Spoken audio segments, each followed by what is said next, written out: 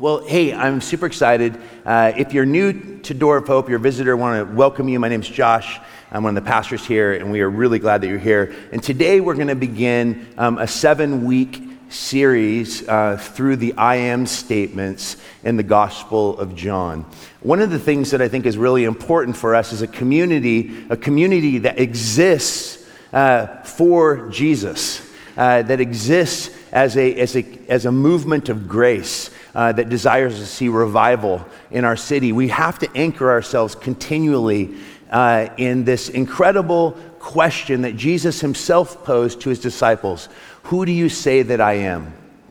And I think that is the most important, the most central question that we can ask.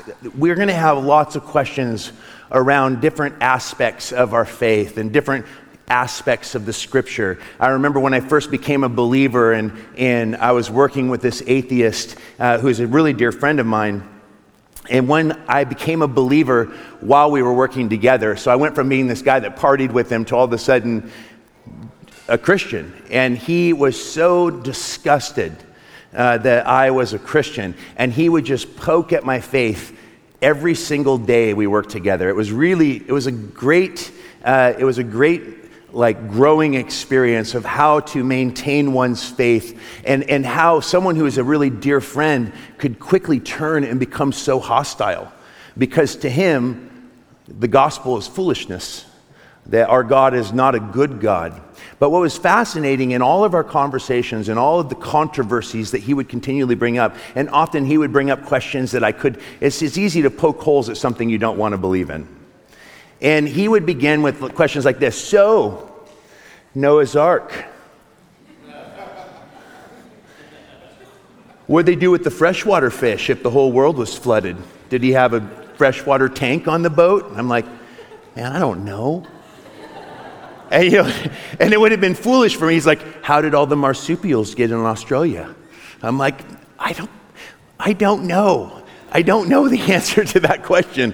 And for me, the thing that brought me to faith was not my ability to answer every puzzling question that I find in Scripture. No, for me, it was the central question, who is Jesus?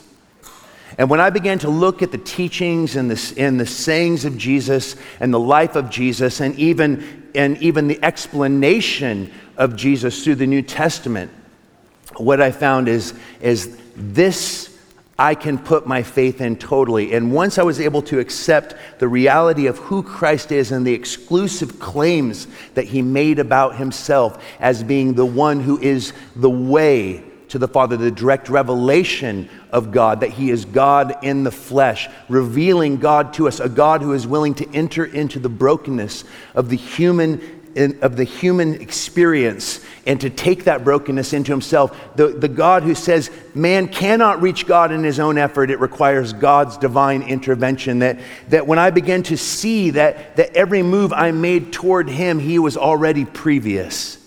He was already the one drawing, already the one wooing. But here's the problem, is that often we forget the most basic tenets of our faith. And we start getting caught up in those questions that my friend Dan asked me, and we forget the one whom we placed our faith in. And I have become so convinced that Jesus is everything that he said he is, that even if I was to discover that he was something created by a group of followers, his character and his personhood is so beautiful, I've often said I would have to worship those who invented him. And that's what I want us to see through this series, is the beauty of Jesus.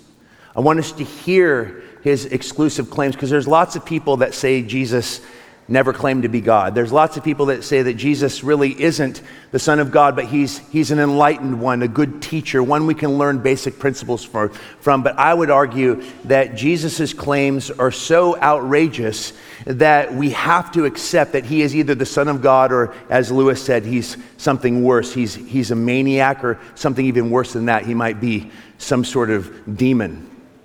Because Christianity is the only major world religion that the entire faith system is built around its founder. That he not only is the giver of the gospel, but he is its source, its center. He is the gospel himself. He is the final word of the Father. I like this quote. I want to begin with this quote from Martin Luther. And this is what he has to say about Jesus. He says, "Even if God himself were to speak to me, or if all the angels were to address me, I would still not give ear to a single word concerning my salvation. Yes, I would plug my ears with lead. In worldly matters, I am willing to be credulous.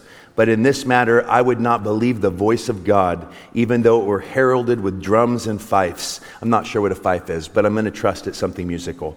"I am resolved not to believe or hear anything save Christ alone. I will not regard anything else as the voice of God, for God has ordained that he would not communicate with man through any other medium than through Christ alone." John Calvin said something very similar when he said, "Whoever aspires to know God without beginning at Christ must wander in a labyrinth." And we have to understand our foundation. We have to understand where to begin. I like David Foster Wallace, right before he died, gave a speech at Kenyon College for the commencement speech. And he opened up with a little parable. He said, there are these two young fish swimming along, and they happen to meet an older fish swimming the other way, who nods at them and says, "Morning, boys, how's the water?" And the two young fish swim on for a bit, and then eventually one of them looks over at the other and goes, "What the heck is water?" And I think that this is often, that parable is actually a profound insight into what often goes wrong in many believers' lives, is that we lose our foundation. We forget the most basic principles, and then nothing else makes sense. We forget what actually brings life to our lives. Well, in the 7 statements, the 7 I am statements that they are often called in the book of John, Jesus describes himself using metaphorical language to give us an understanding of who he is and what it is that he brings to our lives. For we must remember that everything that God reveals about himself in Scripture is directly connected to his relationship with us. There are many mysteries about God that we do not understand, but what God has chosen to reveal directly corresponds to his concern and his care and his love for you. And Jesus said, "I'm the bread of life," which means that Christ nourishes us and gives us strength. He says, "I'm the light of the world," which means he gives us light to show the way that we should follow in that strength. He says, "I am the door of the sheep," which means that he himself is the entrance into that fellowship of life. He says, "I'm the good shepherd," which means he's the guardian of that fellowship who by his sacrifice wins for it new members. He says, "I'm the resurrection and the life," which means he is himself the life of that fellowship, which lives by him alone. He says, "I am the true vine," which means that he is even the fellowship itself, for we are incorporated into him, and it is his life that actually vitalizes us. And he says, "I am the way, the truth, and the life," which means comprehensively, he himself is the way to be followed in action, the truth to be believed, and the life itself which should be lived. And this is what we're going to be exploring over the next 7 weeks.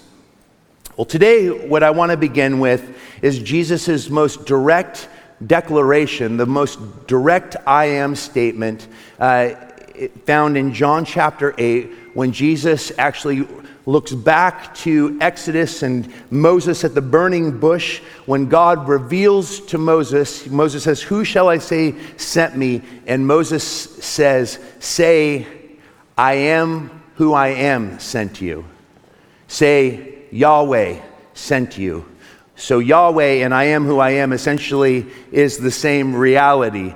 God's name, he says, "I am who I am. I exist. I am there. I have no origin.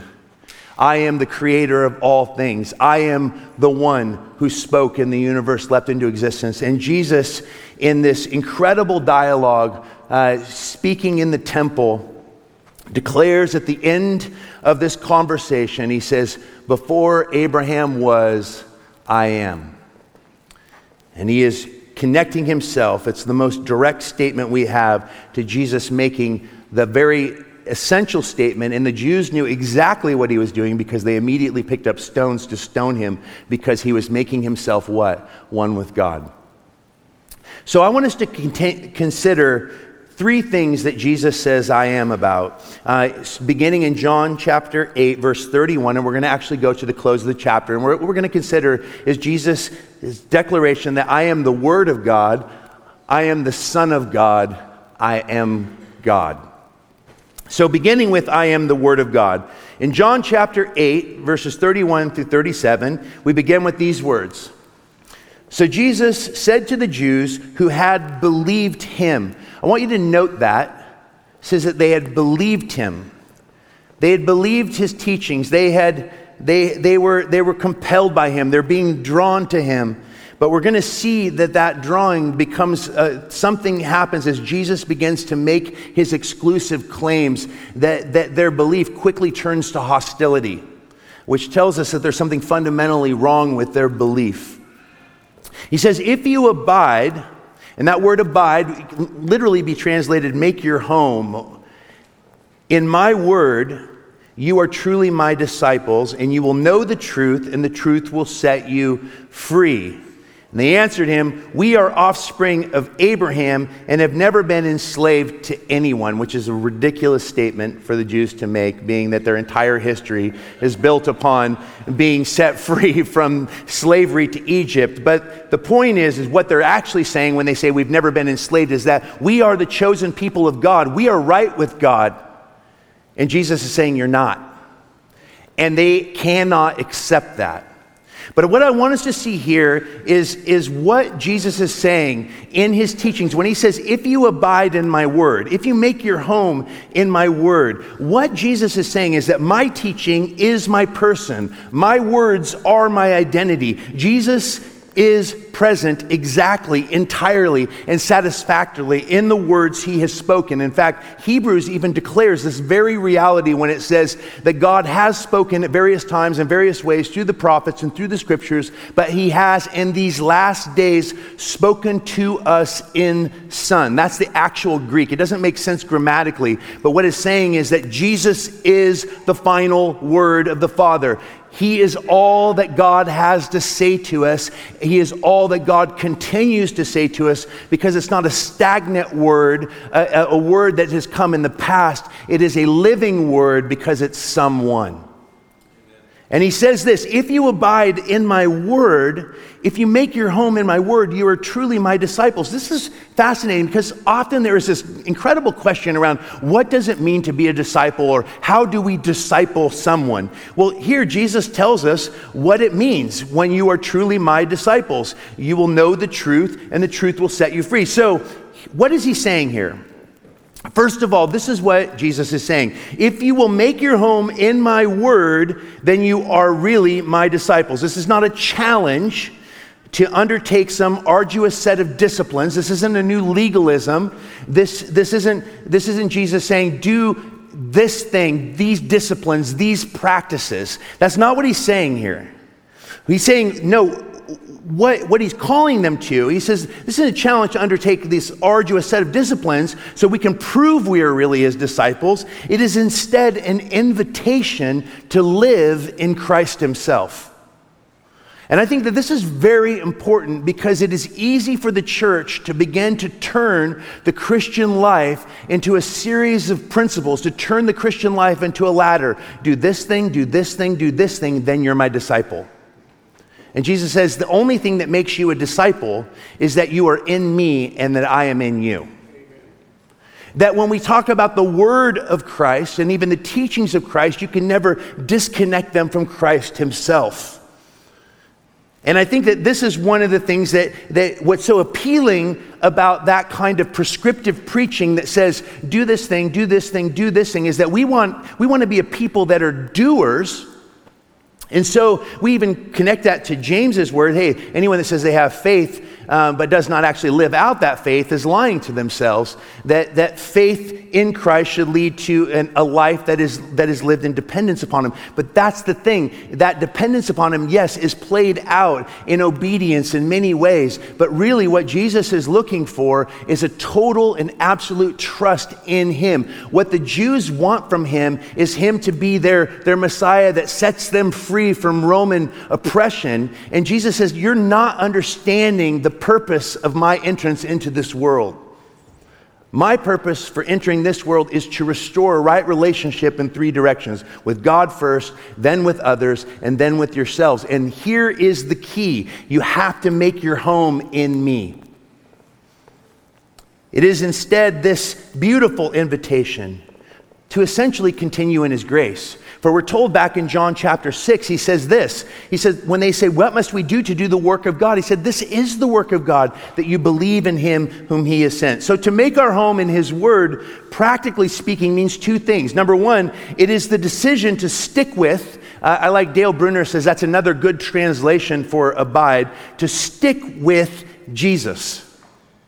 To make him the central note of your existence, to practice intimacy with him. He is a God who is present. He says, my sheep hear my voice, they know me, and they follow me. Jesus is available. And if you're saying, I don't sense his presence, I don't hear his voice, he is the Logos. And this is why we are a people of the Scriptures, because all Scripture is God-breathed, and all of it points to Christ.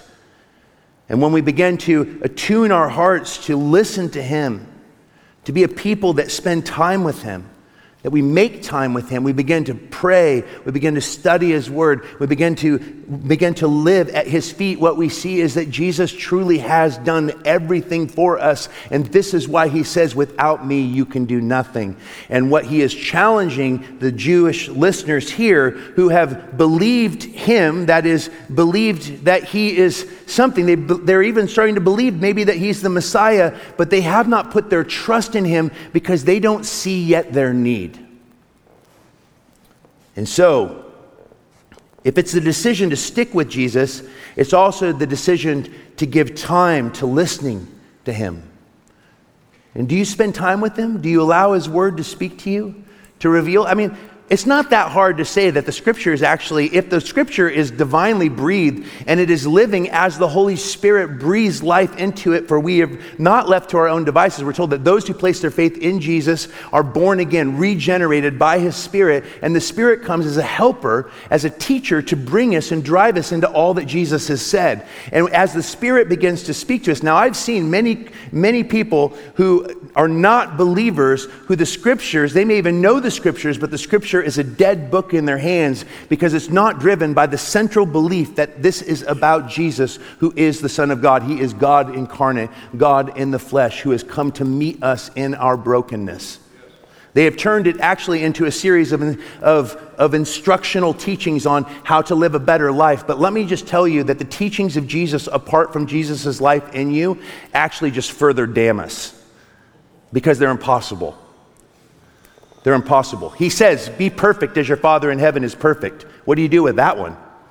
You're like, yeah, no problem. That's me. That's totally me. You would be who he's talking to here, if that's you. So here he says this. He says, listen, if you make your home in my word, you will be my disciples. So here is the disciple. What is a disciple then? A disciple is someone who makes their home in his word. A person who makes their life about Jesus.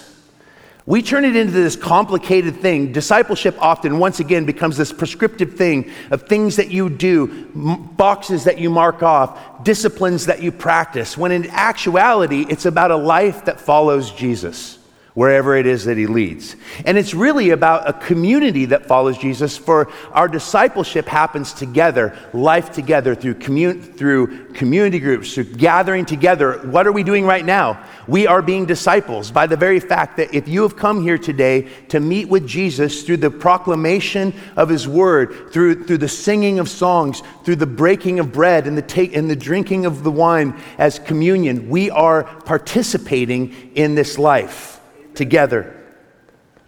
And I love this because he says this. He says, in my word, you are truly my disciples, and you will know the truth, and what? The truth will set you free. So here are the 2 promises that come out of it. Now, isn't it interesting that people want to start with what is the truth before they start with Jesus?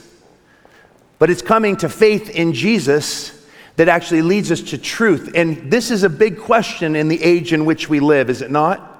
I mean, how many people have said, I need to have all these answers about these different things that I find problematic? What isn't problematic in existence? And what is there? Name one thing in existence that you can explain in totality. Life is built upon mystery, and the moment you remove mystery is the moment you remove romance. My wife becomes more of an enigma every day to me. Every day, an enigma. A beautiful, glorious enigma. And the longer I live with her, 23 years with this woman, and yet still I find her a mystery. One that often I misread, I misunderstand. I don't know as well as I thought I knew. And that's the beauty of marrying someone as intense as Darcy. What she would argue is that I'm the intense one and the true enigma. No, she's the enigma. But the beauty of this, my point is that even that which we are the most familiar with, if there isn't mystery, there's no romance. Life is mystery. And Jesus here, he says, listen, if you abide in my word, you truly are my disciples and you will know the truth. So here the truth then in John's gospel is the reality of God as present in Jesus Christ. That's the point. Jesus will say, we'll consider that as the final statement we look at. I am the way, the truth, and the life. That truth is not an accumulation of information, but it is personified. It is God's actual presence made known through the physical reality of Jesus. And then he says this, the second promise, not only will you know the truth, but the truth will do what? Set you free. Now, we talk about truth and freedom all the time. Those two words seem to be a part of any sort of patriotic American proclamation and things that we celebrate as American citizens is this pursuit of truth, this pursuit of freedom. But let's be clear. The kind of truth and the kind of freedom that Jesus is speaking of is not the kind of truth and the kind of freedom that our Constitution. This is not a political statement. This is about coming to a realization that Jesus is the embodiment of truth, and it's coming to realization that our freedom is not the freedom to do whatever we want, but it is the freedom that has actually been, that comes to a realization that it is God through Jesus who has actually brought about forgiveness and reconciliation. Our freedom is in being set free from the actual bondage and death that sin brings into our lives and the separation, relational separation that occurs.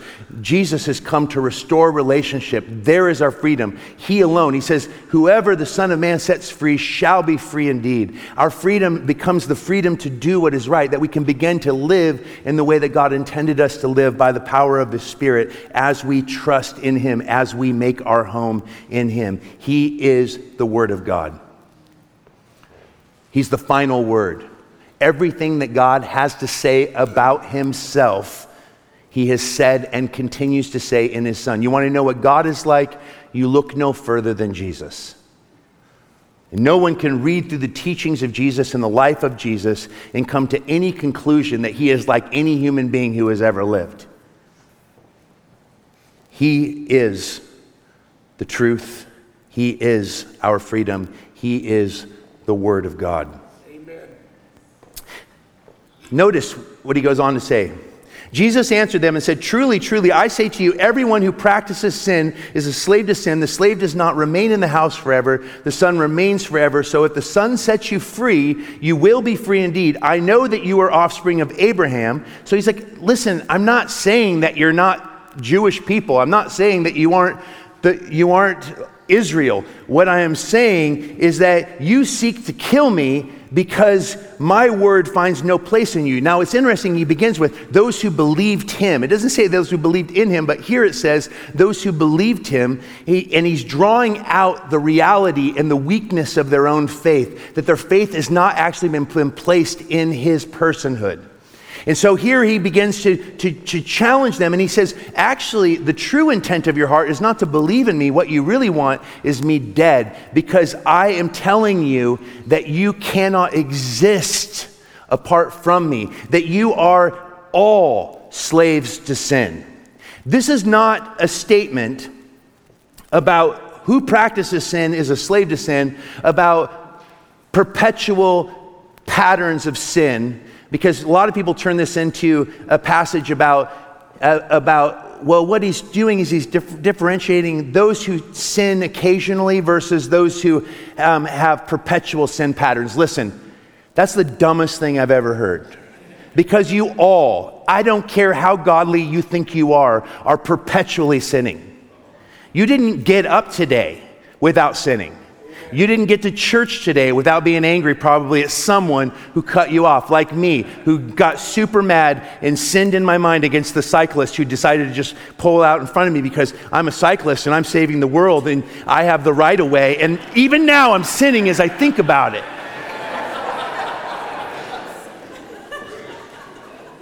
And that's why I bumped him. No, I didn't. Get out of my way, I'm going to church. You got to preach a message on Jesus. He loves you. Get off that bike. Listen, there is a fundamental brokenness in everything we do. What Jesus is saying is that, listen, sin is a reality in our lives, and the only freedom that we can have from sin is the forgiveness that has been purchased through the blood of Jesus. And what he is telling them, he's like, if you put your trust in me, you will find that is the only escape from the enslavement that sin brings. And this is why we need to daily cast ourselves in total dependence upon him. It reminds us, what are they saying when they said, Abraham's our father. We don't have, what they're saying is that Jesus, we're interested in you as a teacher, we're interested in you as a liberator, but we're not interested in recognizing that we are lost without you. We can keep the law. We don't need you. And I would argue that many Christians live that way as well, that you think that there's something in you that was worth saving, that you actually can add to what Jesus has accomplished for you. You're not able to see how broken, how fundamentally lost you are. But let me just tell you, if you feel that lostness in the depth of your being, you're in a good place because Jesus came to save a person just like you. He says, the Son of Man came to save sinners. I did not come to call the righteous. These people think that they're okay. They want to add Jesus to what they have rather than recognizing that they can't keep their faulty belief systems and their idolatry and their nationalism and their position. He's saying, listen, I'm telling you, I am the source of life. I have come into this world because I am the one who am here to set you free from your inability to actually be the people that I've called you to be. Jesus here invites self-satisfied believers to the altar of the dissatisfied, where they can be converted from their righteousness to a confession of their ties to sin, and so finally into a blessed liberation. Those are the words of Dale Bruner. I think is really, really insightful. These are people who believe him but are unwilling to put their trust in him exclusively. His word has no place in their lives because they're full. And I would ask you the question, maybe Jesus isn't as real to you as he wants to be because there's no place in your life for him. He is the Word of God, God's word of love and grace to you. He has come down to earth. There's no ladder to climb. Jesus' gospel is a down-to-earth gospel. It's God coming down into our mess and making it his own. But the thing is it's offensive to think that we're that broken and we actually have that much need. Do you know how many people I've talked to that said, I'm a good person. I think I'm okay with God. What is your definition of good?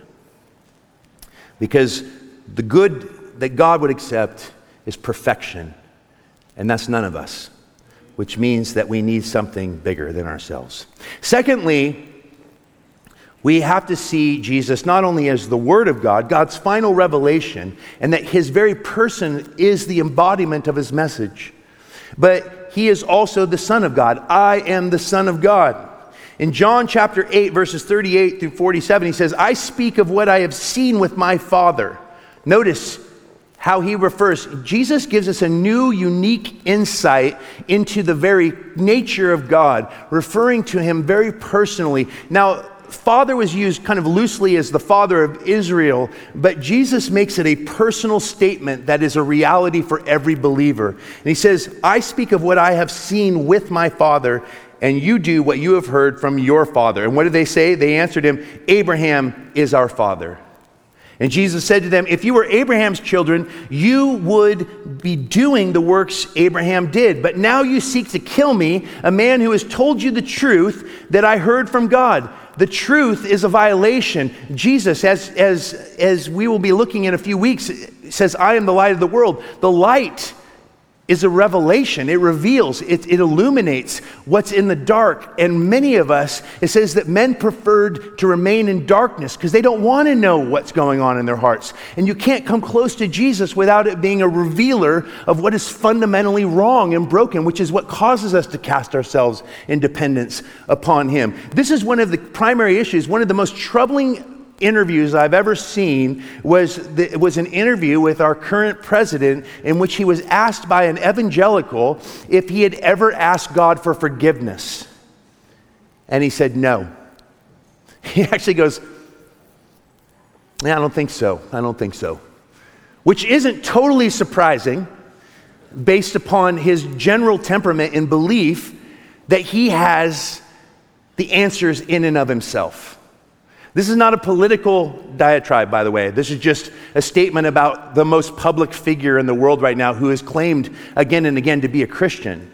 And based upon that interview, I would say that he fundamentally does not understand the most basic tenet of the Christian faith, that man is lost and needs God's grace. If you have never asked God for forgiveness, you do not understand the gospel, period. Just that simple. You can't say, I want Jesus as my Savior, but I don't need forgiven. And I actually don't. Why would you need Jesus as Savior if you've never asked for forgiveness? If there's nothing to be forgiven? No, we need a Savior. And we need a Lord because we're bound to continue to go back and back again and again to the very same issues that caused all the problems to begin with, which is why we need Jesus to daily bring about the revelation of his complete work so that we can cast ourselves in humble dependence upon him, resting in him. Listen what he says. If you were Abraham's children, you would be doing the works Abraham did. So let's ask the question, what are the works of Abraham? Remember, John is the gospel of belief. So John is pushing into a very specific reality around Abraham. And what are we told about Abraham? Paul does an incredible exegesis of the life of Abraham in Romans in his explanation as he exegetes the life of Jesus and shows us what the gospel is all about. And he says, listen, Abraham believed God and it was accounted to him as righteousness. That the gospel is about a return to Abrahamic faith. That Abraham believed God. He entered into covenantal faithfulness. He went not knowing where he was going, but trusting that God would be the fulfiller of his promises. But what was the supreme promise that God made to Abraham? That through his seed, singular, not seeds, all nations would be blessed. And what Jesus is saying to them is something very, very profound. What he's saying is, listen, Abraham believed God and it was accounted to him as righteousness. That was the work of Abraham. He trusted God's promise that through his seed all nations would be blessed. And these Jews that Jesus is talking to are looking at that fulfillment of that promise by looking at Jesus. And he says, you are doing the works your father did. And they said to him, we are not born of sexual immorality. Notice, just immediate attack. Isn't that, this just shows like the nature of human fighting. Isn't it weird how we can get angry and when we become protective of our own ideas, of our egos, and immediately they start casting insults at Jesus. And what they're insinuating is, yeah, we've heard about who your mother is, and we know that you were probably, a child of some sort of sexual relationship before marriage. Don't tell us what we are to believe. We're not born of sexual immorality. We have one Father, even God. And Jesus said to them, if God were your Father, you would love me. That is a fascinating. You want to talk about a bold statement? Think about the great world leaders of great religious systems. One of the things that makes Jesus so unique when you consider other world religions is that none of the great world religious leaders or founders ever declared themselves to be God. Now, there's lots of people throughout human history that have claimed to be God, like Manson, or Jim Jones. But usually the world sees through that for what it is. Muhammad didn't claim to be God. The followers of Islam are not building their faith around faith in Muhammad. It's faith in Allah. Buddha never claimed to be God. He gave ways toward enlightenment as a man who practiced those ways of enlightenment. But Jesus says this, he goes, if God were your father, you would love me. For I came from God and I am here. I love that. I came from God and I'm here with you. I came not of my own accord, but he sent me. I'm the word of God. I am God's message to you. I am God's message of love and graciousness. I have come into your brokenness because you can't reach God in your own effort, is essentially what he's saying. He says, but why do you not understand what I say? It is because you cannot bear to hear my word. My word is telling you that you are fundamentally lost, and you are so proud in your national identity, thinking that you're God's chosen people, but not recognizing that you're not reflecting the heart of God in any way, shape, or form. And so what he goes on to say is, you are of your father, the devil, and your will is to do your father's desires. He was a murderer from the beginning, and he does not stand in the truth, because there is no truth in him. When he lies, he speaks out of his own character, for he is a liar and the father of lies. And he goes on to say, but because I tell the truth, you do not believe me. Which one of you convicts me of sin? If I tell the truth, why do you not believe me? Whoever is of God hears the words of God. The reason why you do not hear them is that you are not of God. You have not, as he said to Nicodemus, you have not been born again. You don't hear the words of God because, and this is a really intense passage here. And it's a passage that has been misinterpreted through history. It actually is a passage that has been utilized to support anti-Semitism. It's a passage that actually villainized Jews historically. But that's not what Jesus is saying, because we're told in 1 John that the entire world lies under the sway of the evil one. That Jesus has actually come not only to free us, because what does he say? He goes, let us go from here in the upper room discourse, for the ruler of this world is coming, but he has nothing in me. He goes on to say, I have overcome the world. And here Jesus is saying, listen, I have come into this very place because humanity is trapped in sin, and that there is a spiritual reality behind what is seen that is keeping people blind to the truth of who I am. And I have come, he's inviting them to recognize that they aren't only broken within themselves, but there is a spiritual blindness that has overcome them. He's not sharing this with them to beat them up. He's sharing this with them to bring them to a recognition that they need to cast themselves in dependence upon him. Children of the devil is a fascinating statement. And let me just tell you that nothing is sadder than when God's own children become Satan's tools, which is possible anytime we enter into those behaviors that actually hurt the fellowship of community, when we backbite one another, when we speak poorly of one another, when we do those things that actually are hateful. Those are the moments he says, whoever sins becomes a slave to sin. And that slavery immediately, the moment we enter into sin without repentance, without confession, without casting ourselves in dependence upon Jesus, what is the natural outcome of that is that we become the easy target of an enemy who will come after us and will go in for the kill. And we're going to actually, the moment we finish the series in the I am statements, we're actually going to go into a short series on spiritual warfare, because it's another thing, like the two fish in water, we can just become so ignorant of it. We don't recognize it all around us. We don't even know what it is. And Jesus here is saying, listen, there is a real devil. There is a real dominion of darkness. And he has manipulated a sinful world. And he has blinded it. And he is the father of lies.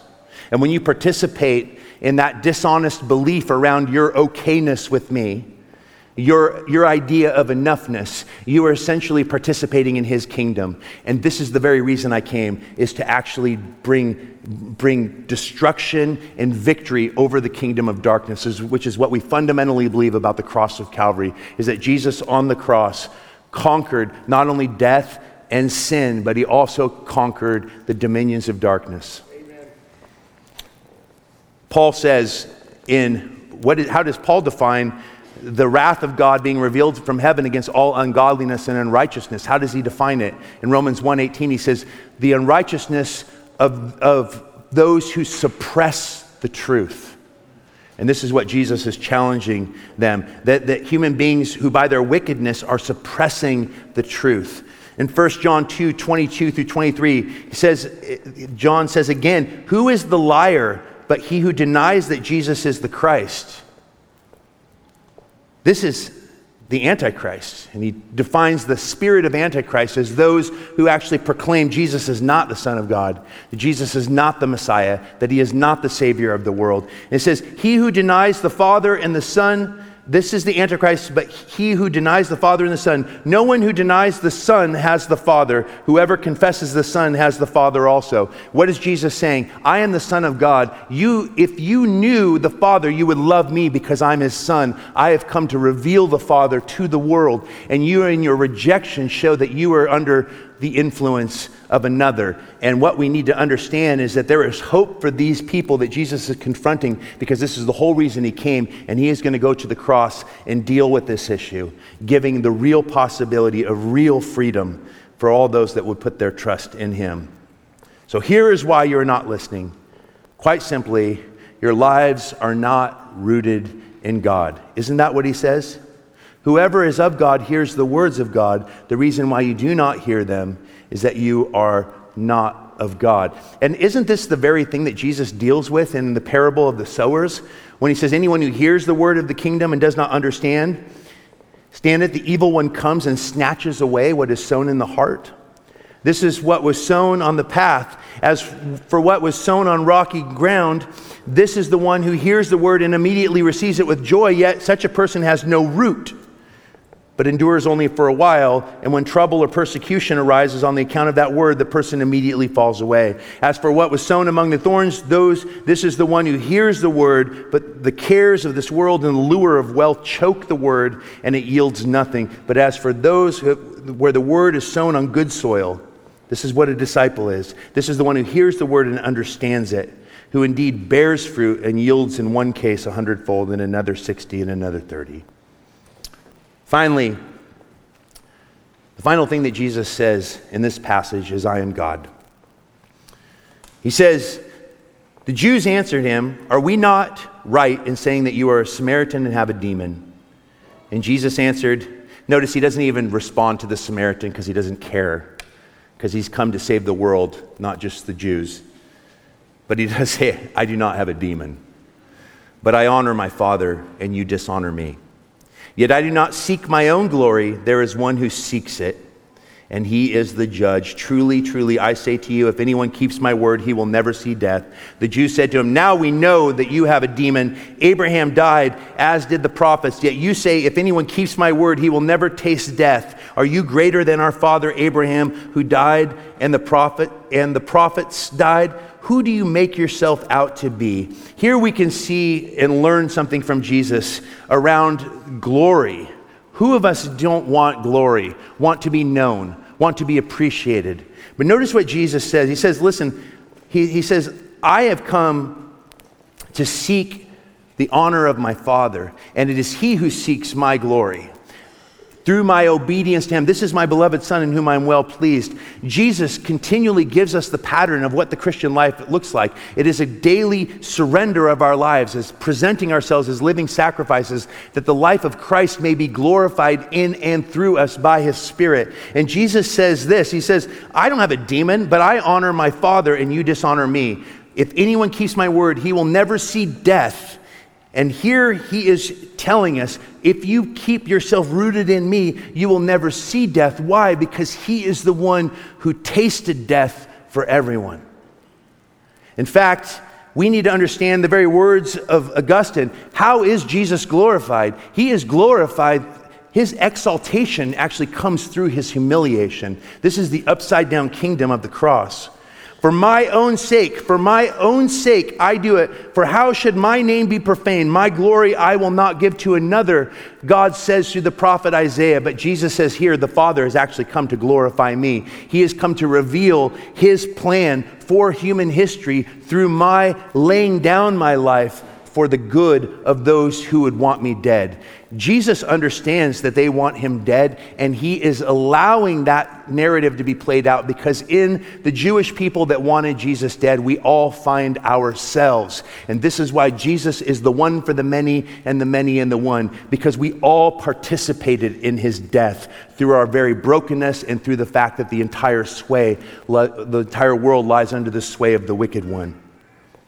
The claim that if a man observe his word shall be freed from death is the claim of a fanatic or a lunatic unless it is true. And so Jesus answered, if I glorify myself, my glory is nothing. It is my Father who glorifies me.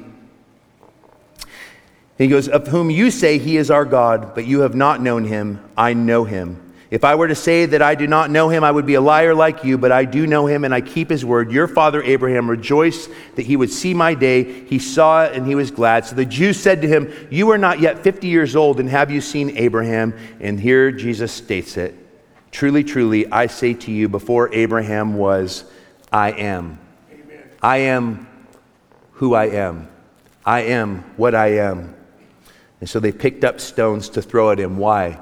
Because he was proclaiming himself to be one with God, to be the same God who spoke to Moses through the burning bush in Exodus chapter 3. He says, I was before Abraham. I am the Son of God who has come into time, into my own creation. I have taken on human form, and I have made humanity one with myself. I am the one who is also the Word that was spoken in creation leapt into existence. And here he says it. I have kept his word. And notice what he says. When he says, I am, what are we told here? That God essentially has given his own name to Jesus. And this is exactly what Jesus himself declared in John 17:11. He says, I am no longer in the world, but they are in the world, and I am coming to you. Holy Father, keep them in your name, which you have given me, that they may be one even as we are one. I want to just close with this simple statement. And it's not simple, it's so deep that you can drown in it. But it is the direct declaration of Scripture. Colossians chapter 1, verses 15 through 20. He is, Jesus, the image of the invisible God, the firstborn over all creation. For by him all things were created in heaven and in earth, visible and invisible, whether thrones or dominions or rulers or authorities, all things were created through him and for him. He is before all things, and in him all things hold together. He is the head of the body, the church. He is the beginning, the firstborn from the dead, that in everything he might be preeminent, for in him all the fullness of God was pleased to dwell, and through him to reconcile to himself all things, whether on earth or in heaven, making peace by the blood of his cross. And so I ask you today, will you cast your trust upon this Jesus? For the whole purpose of John is this, but these are written so that you may believe that Jesus is the Christ, the Son of God, and that by believing you may have life in his name. He is the Word of God. He is the Son of God. He is God and deserves our total and absolute allegiance. Amen? Amen. Let's pray.